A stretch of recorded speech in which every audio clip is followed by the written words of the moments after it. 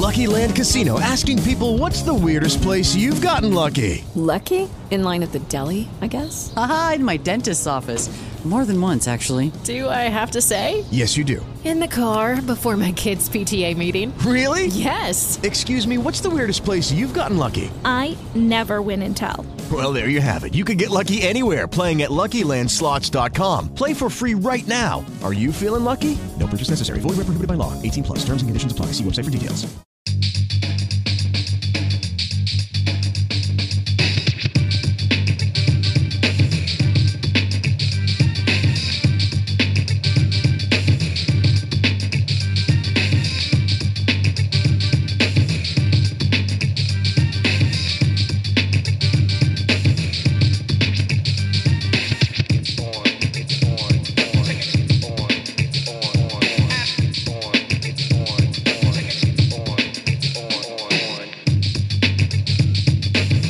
This is Gigging, Everything in the Sharing Economy podcast, and I'm your host, Mark Anthony Peterson. This is the podcast where CEOs, founders, market leaders, and market makers come to discuss the future of the gig, sharing, and platform economies. I hope you are enjoying our Gigging News segments. Every month, my co-host and I are bringing you the top 6 stories that are impacting the sharing, gig, and platform economies. Today, we have another interview with one of these market makers. Yes, their CEO of Verblio, Steve Pockross. If you're struggling to manage your brand, to manage social media posts, Steve is going to tell you how to use the platform economy to bring those skills in-house and to deploy them on demand. I really enjoyed this interview because it shows how far the gig, sharing, and platform economies are going to transform commerce. So now here's my interview with Steve Pockross.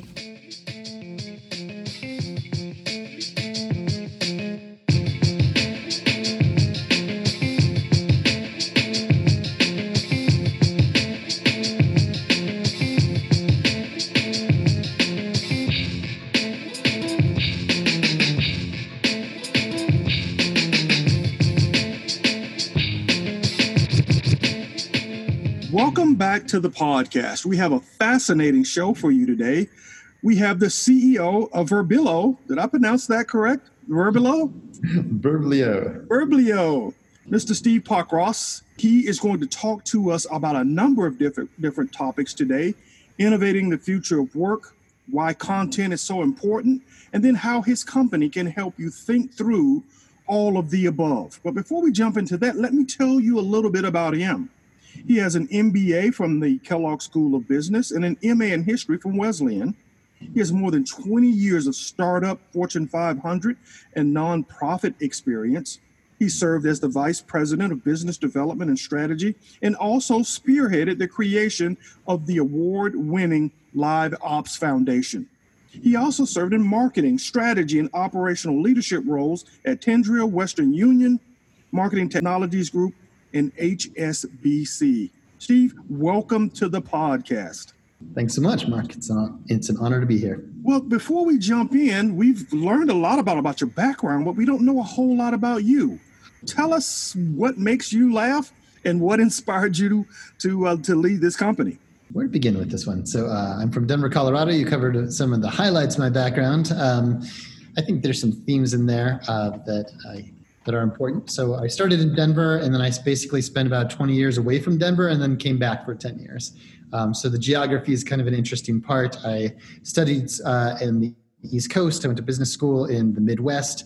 I lived in South America for 2 years. I lived in Santiago, Chile for a year, studying at the university and working as a reporter. And then I lived in Rio de Janeiro for a year, working for the Brazilian Development Bank. So all of that kind of comes together. And then I spent about 15 years in San Francisco working in startups as well. And in the last 10 years, I've been back in Colorado. My story, basically, I started out after college becoming fascinated by community development financial institutions, which is a little off the beaten path from the normal gig economy discussions. But for me, this was all about innovating new business models. How do you take something that exists, which is very clear-cut financial models, investment cycles, and how do you apply this to a whole new sector and leverage these things together to create something new? So a lot of that became my passion. It's why I got into startups. In 2004, I had a monumental learning experience by getting to join a company called LiveOps when we were a smaller startup. It was started by a bunch of the early Netscape team, and they were trying to innovate on the concept of how do you create the next call center of the future by using technology and a new business model. And so we eventually built that into $150 million business with 20,000 home-based call center agents. And so it was in the first crowdsourcing, which is a type of gig economy company.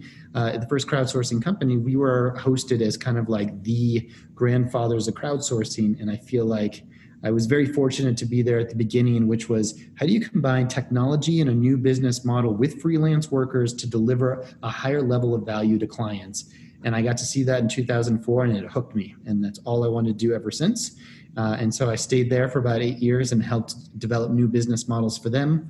And after bopping around the startup scene here in Colorado for a while, I was very fortunate to be given the reins of Verblio as the CEO about 4 years ago, where I got to really apply similar type of model to the content creation space where I got to balance working with great freelance writers and video creators and also with kind of the new digital marketing era, which is has a lot more, a lot more changes in the digital marketing world on a daily basis than the call center world.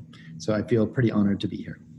Well, they should be honored to have you. I mean, you have a wealth of experience. And like you say, you predated some of these terms that we throw around freely now, like gig economy, freelance economy.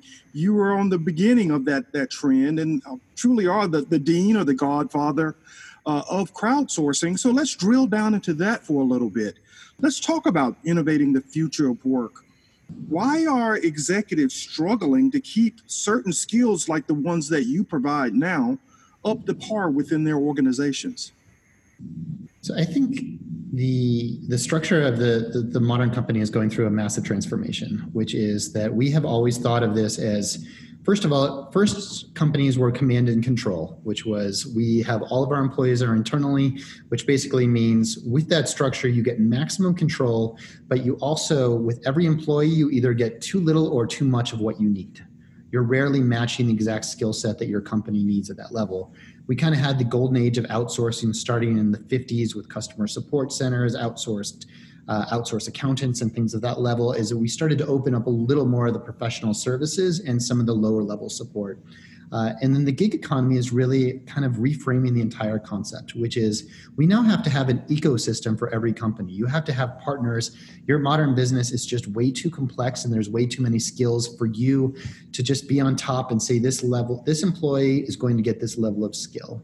One of the favorite stats that I heard in the last year is I interviewed John Windsor. He's the CEO of Open Assembly, which is hopefully a company that your group is familiar with, is that they focus on the future of work as well. Mm-hmm. And one of the stats he always uses is that the average company, the CEO, John Windsor, is that the average company invests about 0.3% of every employee's salary in their training every single year. And a freelancer invests 15% of her or his earnings into getting better and improving their skills. So to boil that answer down is basically too complex, too many skills out there. Freelancers are developing their skills automatically, so they're providing it to you for a service and flexibly. And the next wave of the future of work is figuring out what part of your ecosystem goes to each one of those components, in my view. That's a very powerful answer. Essentially, if you have a knife and don't use it, it gets dull. And if you're not matching demand with the supply, that imbalance produces opportunities for those employees to sell those services elsewhere. And in this economy, you're right. You're not going to keep those skills up to par if you're not using them proactively at the level where they can stay as razor sharp within your organization. So as we peel that onion a little bit more, what are some of the critical workforce skills that companies are struggling to keep? So I have less of a broader view of the market as far as those skills goes, but I know a lot about the writing skills that companies are looking for. Okay. So one of the challenges that companies are looking for is how do we keep our our writers engaged and how do we write the right amount of content versus most companies are doing it based on the amount of content they can write with the writers. And so you're basically kind of limiting yourself on the availability of the subject matter expertise, the style, the breadth, the type of content by only using one type of writer and trying to keep that in-house. So I think that's kind of one of the main areas. There's a lot of your podcast focuses on the ability to tap into just a wider fountain of skill sets. And I think that when you open that up and you use the gig economy and a marketplace like ours to get to access it, that you can tap into a lot more of the power. You can find somebody who's a subject matter expert who is not burned out by writing 80 blogs about your company every single month, and they have just nothing else to add because it becomes like a factory job for a creative, which is a really hard thing to do. And the diversity of those voices might actually surprise you and bring more value to your company. And they're going to tap in to so many different perspectives that they could probably bring fresh ideas to your business. Yes, what I found when I was a consultant at Accenture is that attacking the same problem at multiple companies opened up new ways to solve those same old problems. And we were able to use a knowledge exchange to make sure that we applied that best thinking every time we attack the same problem. I would imagine you get that with these kind of freelancers who are out there in the marketplace working for multiple companies. Yeah, that's well said. The Accenture example in consulting, and be able to see patterns in society and then in other companies that are using as best practices and then leveraging them in a different vertical, I think is a really profound part of the advantage that you get. I think topic creation is another great example. You're a company, you're the marketer, all you're thinking of is the exact same topics. You leverage a pool of 20 writers instead of one. They've seen what are good, effective topics across all of the different verticals and what could work for you and really make your content strategy more robust. So let's drill down on that a little bit more. We talked about a couple of best practices. Are there any others that you would offer up to the audience when selecting freelance writers to contribute to their company's content? So it would. Some of this is what we think about all the time. So we are a platform, and we'll talk more about Verblio later, but in general, we are applying a marketplace of writers that we heavily curate up front. Then we're applying our SaaS technology about how to get the content creation done, and then professional services for how to plug into your ecosystem if you want it kind of full service or you're ready to just use it as a SaaS tool. And so one of the things I think that we add the most value in is that we heavily curate who our writers are. So we don't have a selection of 1 to 5-star writers. We only have Verblio level writers. So I would look to a partner to do that level of creation. If you're going to do work at scale, if you're going to do, you're looking for one freelancer, that's an easier thing to interview for. But if you're looking for a pool of 5 to 10, that's a lot of work, and it'd be great to know at least the base level. Number one is they have to at least be able to write and have the fundamentals as strong as you need. Level two is is the level of subject matter expertise. So we segment all of our writers by 39 verticals that they've written for successfully and have proven in the marketplace. And then after that is really about preference. Do you like their tone? Is their style up to pace? Download your preference. We ask all of our clients to download their preferences and provide a ton of feedback. And the more that you can onboard a freelancer like you would an employee, the more value you're going to get out of them.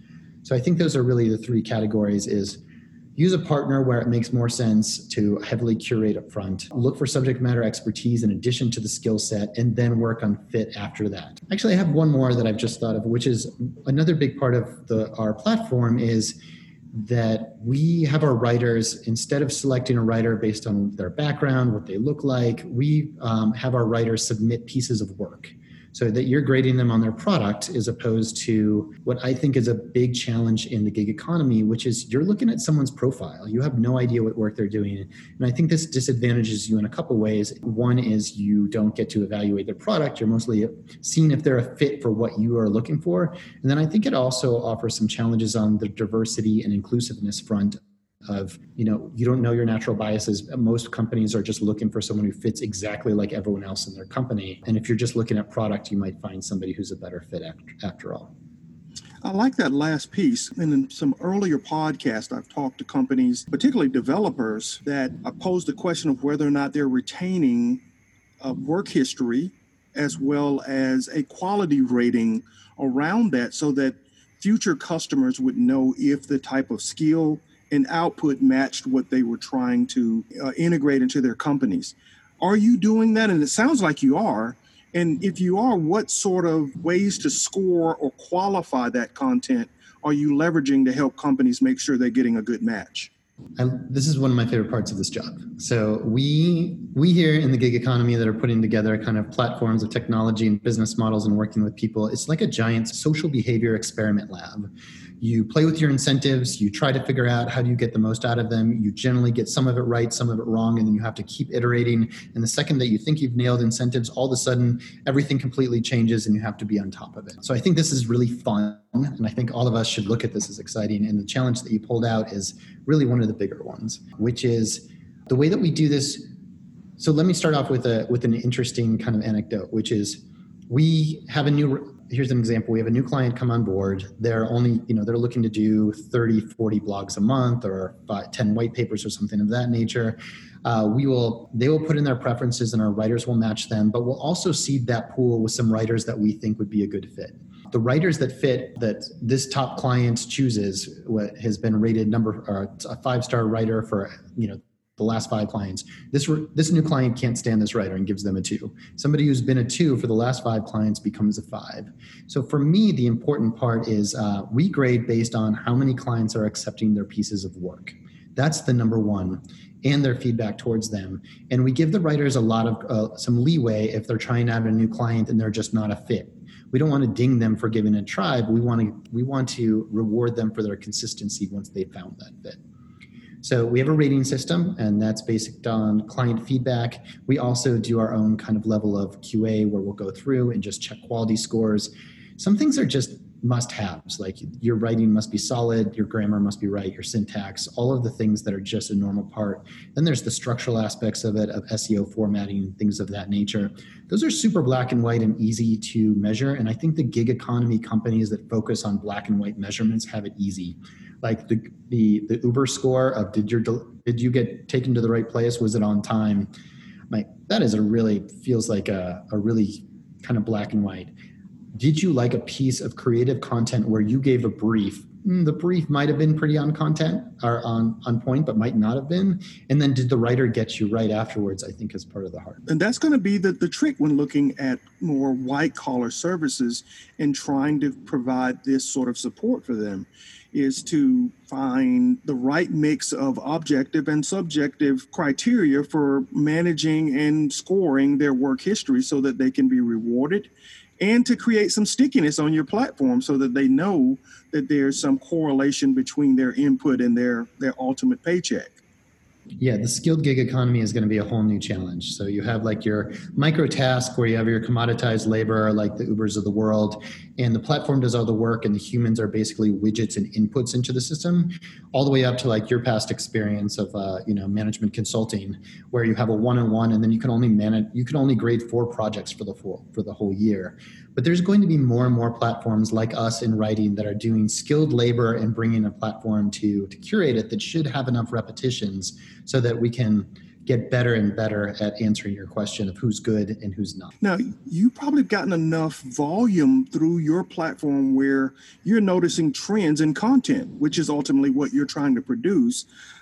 What are the types of content that you're seeing consumers demand today? And has there been a shift that has been impacted by some of what we see in the current day's environment, like the pandemic? So our company is very fortunate to live at the future of work, meeting the future of marketing, and it's a really great intersection because both of them are super nimble and changing all the time. The future of marketing, I think, on the content side, has some major trends that we produce 70,000 pieces of unique content every year. We work for probably 5,000 different clients every year. And so we get to see what top marketers are doing at any given time. A good 2/3 of our business is with digital marketing agencies that are showing us what they think is the most effective in the marketplace. So some of what I can share for you is one of the biggest trends we've seen is the dramatic shift towards long form content. Long form is a very ambiguous word that it's used by everyone, but it doesn't really have a common definition across the board. I use it as blog posts, white papers that are over 1,000 words versus under. Think of 5 paragraphs versus a few pages. So you're getting much more in depth. One data point on that is when I first came on board in 2016, less than 7% of what Verblio wrote for our clients was over 1,000 words. It's currently 2/3 of what we write. So if you're writing really short posts, most of it has been towards, there's a lot of really short posts still out there, but there's much less kind of like of the middle range and a lot more towards 1,500 and 2,000, which are now taking over the world. And the reason that we're doing that's happening is for really good reasons. One is Google's always trying to improve their algorithm for what is useful content. And so it's based on comprehensiveness. Did you answer all the questions that that your clients were looking for? And is it fresh? So basically, Google's looking for, are you writing for humans now, as opposed to are you scoring keywords? Which means we like to read comprehensive material versus clickbait. I think that's a great trend. Another big trend that is interactive content, which is there's been more and more focus about not just how much you write, covering all your keywords and the SEO strategy, but there's been a lot more focus on how easy is it for your audience to consume your content. Is it well designed? Is it broken into paragraphs? Do you have infographics in there? Do you have video attached for people who want to consume it through multimedia channel and have different preferences? So we're doing a lot more with video these days and design. I think some of the things that have changed through the pandemic is that there's been a lot more focus on immediate results. So one of the challenges of content marketing is it is the long haul. Once you build content, it stays with you forever. Paid marketing is out the door the second that you pay for it in the next day. But it takes a lot bigger investment and investment time, and nobody feels a particular sense of patience post-pandemic. So there's been a fast forward of what types of SEO and content projects can you do in the short term. And a lot of that has been, for short-term results, has been focused on repurposing content. And so some examples of that is basically repurposing from any format that you have existing. Some marketers are using the zero waste expression for take a piece of content, get the most use out of it. If you have 3,000 blogs, go refresh them, take your top 10%, add new keywords to them, refresh 30%, Google. Judy was boring. Hello. Then Judy discovered ChumbaCasino.com. It's my little escape. Now Judy's the life of the party. Oh, baby, mama's bringing home the bacon. Whoa, take it easy, Judy. The Chumba life is for everybody. So go to ChumbaCasino.com and play over 100 casino-style games. Join today and play for free for your chance to redeem some serious prizes. ChumbaCasino.com. No purchase necessary. Void where prohibited by law. 18 plus terms and conditions apply. See website for details. Hello, it is Ryan, and I was on a flight the other day playing one of my favorite social spin slot games on ChumbaCasino.com. I looked over at the person sitting next to me, and you know what they were doing? They were also playing Chumba Casino. Coincidence? I think not. Everybody's loving having fun with it. Chumba Casino is home to hundreds of casino-style games that you can play for free anytime, anywhere, even at 30,000 feet. So sign up now at ChumbaCasino.com to claim your free welcome bonus. That's ChumbaCasino.com and live the Chumba life. No purchase necessary. VGW. Void where prohibited by law. See terms and conditions. 18 plus. People think it's new, and then you can score immediately and basically leverage an existing asset. If you have a podcast, turn that into 5 blog posts, summarize your last 5 podcasts into a quick ebook. Add video to anything that doesn't have video, and anything that's only video, turn that into blog posts. So I think this repurposing and doing it faster, quicker has been a big trend that we've seen accelerating. It sounds to me like the SEO and the algorithms are the primary reason why a lot of these organizations are struggling to produce this level of content. Before these were introduced into the market, you could put content out there and it probably had an impact and would give you a positive ROI. Right. Now, if you don't know how to manage the algorithms, you don't know or have an effective SEO strategy, the content's not producing for you. You need people who know how to not only produce the content, but how to leverage it as you just described. That's exactly right on. Like, this is why digital agencies are 2/3 of our business now. It's not because people weren't using them before. It's because you have to. Every marketing channel, as it progresses through the life cycle of its impact, becomes more challenging. Now it's a necessity to have it, but you need more expertise. And this also flows with the reason that you use freelancers. Marketing agencies are freelancers with marketing expertise. So to leverage them, and then a platform like Verblio that, for self-serving purposes, but I also think is really important on the marketing side, is to produce the right level of content, back to an earlier point, which is you can now be creative with the amount of content that you wanted to create. Do you want to use this as a competitive advantage? What if you came in and produced 100 pieces of content every single month because you have a writing force behind you that gets you and can do that and blow all of your competitors out of the water because they can't replace it? And one of the ongoing rules of content is if you're first, you get to create that moat, and that moat lasts you a really long time, more than most other marketing channels. Give us an example of that, because I love that moat example. I'm a guy that has a shield and sword hanging on my wall upstairs. So help us understand, give us an example of a company that successfully created that moat content and claimed that space. Awesome. I'll do it in two spaces. I'll do it in kind of a bigger MarTech thought leadership way, and then I'll talk about kind of more of a classic SEO strategy for legal companies. So I talk a lot with Mark Organ, who is the founder and CEO of Eloqua, which sold to Oracle, I believe. But they were one of the early marketing automation companies. And Mark often claims in a lot of his interviews that because Eloqua was so focused on creating content, they basically created a thought leadership bridge, which helped them in multiple ways, which is one is you get to be seen as the thought leader, you develop a premium brand, you get to charge more for it, it's easier to close in your funnel. There's so much more value to content than just the SEO that we generally get into these conversations. And they were winning that space until HubSpot came along. And HubSpot created so much content, 10 to 100x what Eloqua could do. They quickly took over that space, and nobody's been able to catch them. If you Google anything on content marketing or inbound, it's unlikely you'll find anything except a HubSpot blog. And that has done amazing things to fuel that company.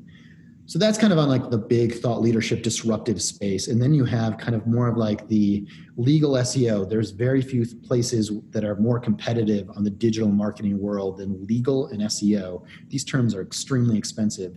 So one of our biggest clients is called Rankings.io.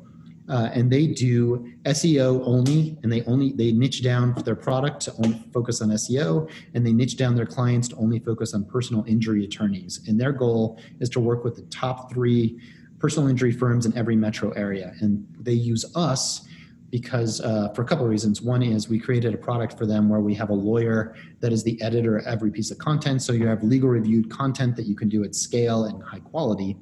And then they use that to infuse every new client they have with a giant SEO rush of basically content power to get them started so they immediately start ranking much more quickly. And it's really hard to do that in a upfront sort of way.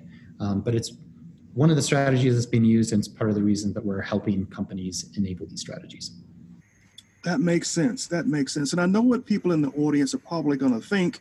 I want some of what you just described, but how do I make sure the content writers understand and capture my business tone, my style, and my business personality? Can you give us some best practices on how freelancers can be incorporated in and can achieve that business tone, personality, and style of a business so that it sounds and feels exactly like what would be produced by the founders of the company? What you're talking about is the most critical piece. The only way that you will find value in using freelancers for writing is if you get this right. And so part of this is our effort of how we try to guide clients. And a big part of this is what you should be doing as the client. So I think one of the first important premises that I hold dear is that you need to treat your freelancers like they're employees and extensions of your team. I think way too many people, when they engage with freelancers or maybe shorter term partners, think of them as kind of like, I'm going to throw the work over the fence. You're just going to get it, and you're either going to get it right or it's gone. And I like to think of the 90-day onboarding or 120-day onboarding that usually is expected before a new employee becomes productive. So think of that in the way that you're treating our platform as opposed to just one writer. And that's a starting point of the mentality. The next is to download your preferences. So we have a style guide. We ask you to put in your brand guidelines. We ask you a bunch of questions about what your feedback is. And the most important question that we ask is, what is an example of the type of content that you like? If we can see that, there's so much better chance of our writers figuring out if they're a good fit for you or not. So we ask that you spend a lot of time on your business information background, every writer is going to read it. We do the same with every topic creation. So once you create your business background, then you'll have, dozens of topics, and each one of them, we're asking you to set up your preference and to put as much time in that as you have available.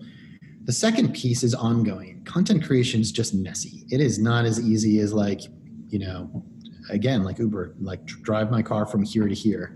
This is all about downloading your preferences. And the way that we look at this is you're trying to onboard not one freelancer, which is too much risk and you're going to have to repeat that, or you're not downloading thousands that are just going to be too generic.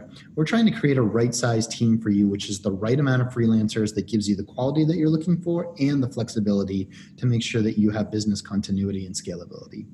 And so what that depends on is we share every piece of your feedback as a client on every piece with any writer that would ever write for you. So you're not just training one writer at a time, please get this edits right. It all goes into a view. And our idea is that you're training a platform and your whole team at once. But what it relies on is pretty deep transparency from our clients to share that feedback, which is uncomfortable in the business world, right? You don't want to rely on your clients to have to do something to do more. It's just as we go into more of these skilled positions in the gig economy, it's going to become a necessary skill set in how you manage these freelancers well. Right. And I think that's a great transition for us to now talk more about your company. Right on your website, you have the big bold phrase, provide exquisite content for an ever-changing algorithm. And I think we've kind of talked about why that's such a big problem. And you go on to say we're on-demand content creation to power the digital marketing and SEO. So break down those phrases and tell us what your mission is. What do you want to change about the world using the tools you have at your control? So we want to change two big things, one for the future of work and one for the future of marketing. For the future of work, we want to create highly valuable, desired gig economy opportunities for creatives. That is what we want to do. I think so much of the gig economy has been a race to the bottom of everyone competing as much as they can online versus creating a career development path and really good work that's available. That moves me. It goes back to my nonprofit spirit and where I started this. Part of the reason I like it so much is I had much more impact doing this, of creating work, than I was doing with small business development corporations back then. So that drives us. And then in the world of marketing, part of it is just a pride of ownership. We want to make sure that we are, we're providing quality value and in writing, you've got your classic iron triangle of project management or outsourcing, which is you can have low cost, you can have speed, or you can have quality, but you can't have all three. And I don't believe that. I really think that you should be able to have all three. And so I want to innovate, kind of reinvigorate the space and refresh the ideas of everything that you could do on the content front if you could have a partner with us. So I like to call this content as a competitive advantage. How do you think level one of our value is get your basic stuff done, get it done more efficiently with better writers. That's a nice, 20% value to the company. Level two is being able to do that at scale. And number three is to create custom content programs that you as a marketer had never been able to do before, but now you have the tools to create it, like the legal program that did not exist before. And we should be able to do that in every space, where we find architects who are running our home services writing programs. We have nurses who are running our medical compliance content programs. And if you can be the marketer who thinks of that, you can set yourself apart in such an interesting way. And the best thing about being a platform is someone else always knows a better way of using you than you have thought of yourself. So I'm really excited to see what the marketers think of to use what we want to give them. Absolutely. Absolutely. Well, given that you have positioned yourself in that way, is there a target audience that you believe you can best serve with that mission?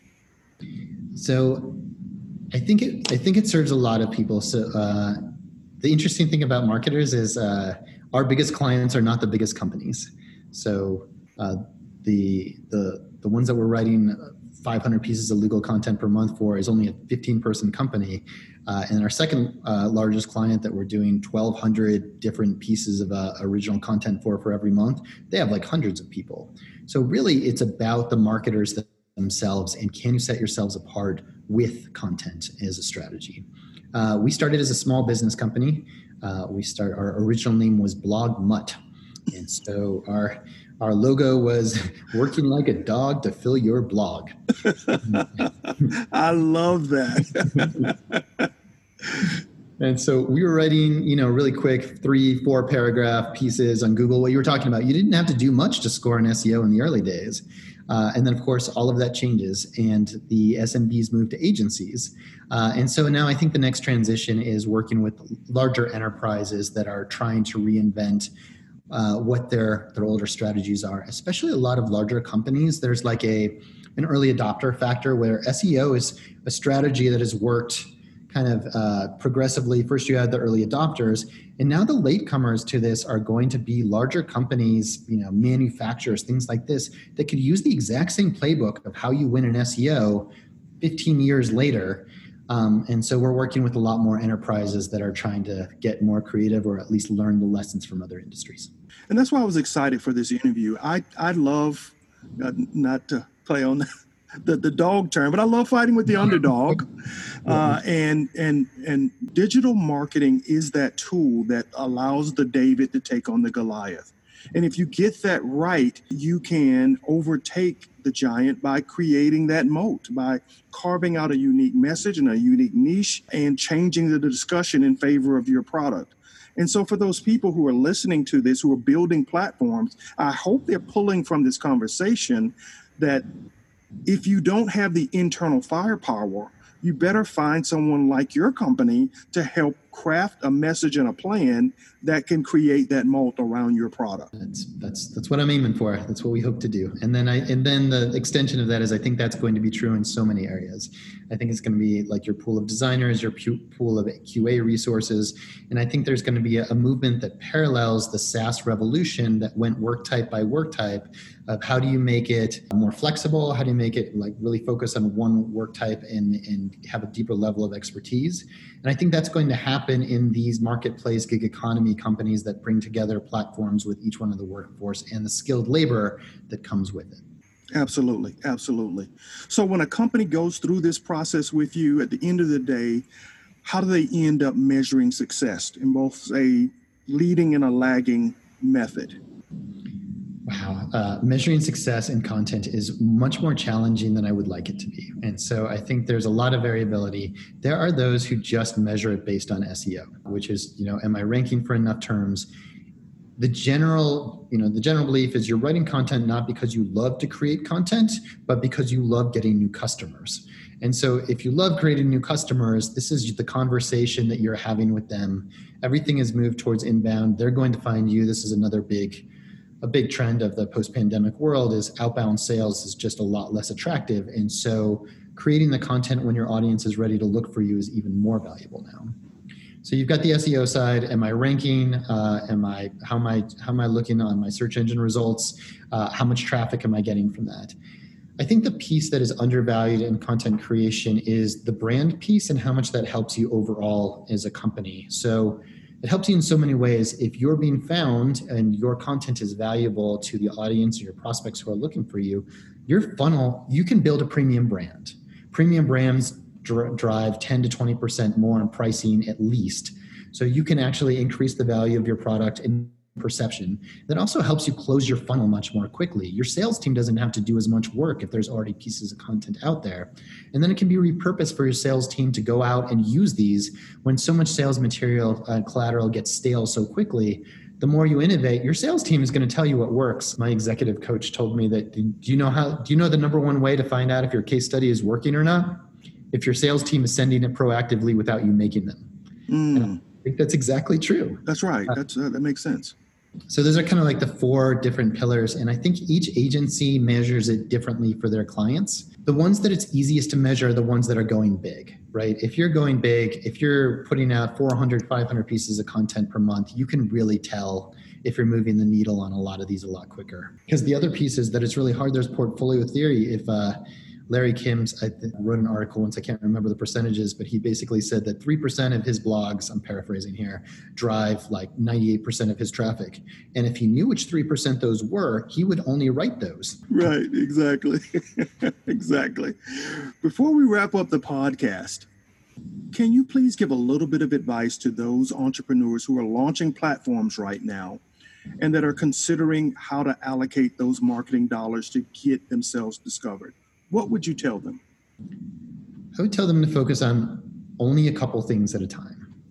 Rand Fishkin, famous digital marketer, has this what he calls the T-shaped marketer graph, which is all of the different ways that you could set yourself apart, and all the different things you have to know to be a modern marketer. And it is so much. And the key is to go, the reason it's called the T-shaped graph is that you need to be able to go deep at least in one of those places. I would love it if it was content and SEO, but maybe in your space that doesn't make the most sense. So, you could be a LinkedIn marketer, you could be a YouTube marketer, but find your channel and start off with one. And then the second is build your brand early. At least have enough to describe what your brand is so that you don't get in such a transactional relationship with your audience that you're seen as only selling as opposed to creating value. Absolutely. I like that. I'm going to go get a T-shirt and put a big T on it and then make people have me explain why I have it on there, because that makes sense. You have a foot in each of the areas, but one of those you got to go deep in and stay focused on it until you have a brand that people recognize. I love that feedback. How can customers and freelancers find you and link up with the company? Great. Thank you for asking. Our website is verblio.com, verblio.com. Both writers and clients and prospects, if you want to learn more about us. I also have a podcast that I interview digital marketers, gig economy folks, and basically major trends in marketing. You can find that at The Verblio Show on any major podcast platform, or find me on LinkedIn and I'll share it all with you as you go. But thanks for your interest. We will take all of that and put that in the show notes. Make sure you check out the podcast. You get to the website, freelancers, customers, you got to check out everything that we've talked about, because if you are out trying to create a brand, you don't have to do it all in-house anymore. You got to partner and co-create content that has impact. And Steve has given you all the ways to do that here in this podcast. Steve, thank you so much for spending some time with us today and bringing us along in this digital marketing journey and making us a whole lot smarter than we were when we started the podcast. Well, thank you so much, Mark, for having me. And thanks for putting out such great content about the gig economy and the future of work. Thanks to Steve Pockross, CEO of Verblio, for being on the podcast. We learned everything about the future of marketing and got a whole lot smarter about how to integrate digital content and digital creators into our business and business models. This is why I tell you, CEOs, founders, market makers, and market leaders come here to talk about the future of the gig, sharing, and platform economies. What's next for gigging everything in the sharing economy? We have more market leaders. Enloya, the CEO of Enloya, Manuel Sanchez, will be on the platform and tell you how he's organizing lawyers and helping them join the gig economy. After that, we'll have the CEO of Curb, Rob Brown, telling you how they're going to transform how you park your vehicle. Yeah, that's a big part of the sharing economy. They're the Airbnb of that in their space. And of course, Elle and I will be back to give you more gigging news. My co-host, Elle Tucker, is going to bring the good stuff. And we're going to tell you every story that's impacting the gig, sharing, and platform economy. If you like gigging, you might also like one of my other podcasts, Gorillapreneur, The Art of Waging Small Business Warfare. If you're a startup or small business and you're a maverick, that might be the podcast for you. That podcast teaches Davids how to defeat the Goliath. So if you're a small business or startup and you want to disrupt your market, that might be the podcast you need to tune into. Then, of course, there's Career Coaching X's and O's. I've been around a long time. I've got 25 plus years as a senior executive, founded my own company, grew it, and sold it to a Fortune 500. So I have a few things I can tell you about how to get that corner office. Remember to like, share, and comment on the show. It helps us defeat those pesky algorithms that Steve talked about a little earlier. Till next time, guys, remember, disrupt or die. Peace.